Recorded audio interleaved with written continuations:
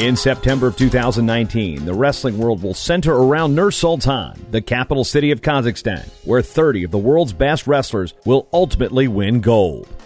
Who are the ones to watch? Why do some names look familiar? Get a crash course in international wrestling with the Countdown to Nur-Sultan. Developed by TrackWrestling.com, it's 100 days of wrestling's best. 42 days from Nur-Sultan, and today we feature University of Michigan All-American Domenic Abounader of Lebanon. Unranked in the world at 86 kilos in men's freestyle, this will be the second year that Cleveland, Ohio native Domenic Abounader will wrestle for Lebanon at the World Championships. He wrestled at the 2018 Worlds, but was defeated by technical superiority by Ville Heino of Finland in under a minute. Heino also wrestled collegiately at Campbell. Heino was knocked out before the finals, which knocked Abounader from the tournament. The Michigan alum could draw former Wolverine teammate Miles Amin, who's currently wrestling for San Marino. Abounader graduated from the University of Michigan in 2018 and placed fifth at the NCAA Championships at 184 pounds.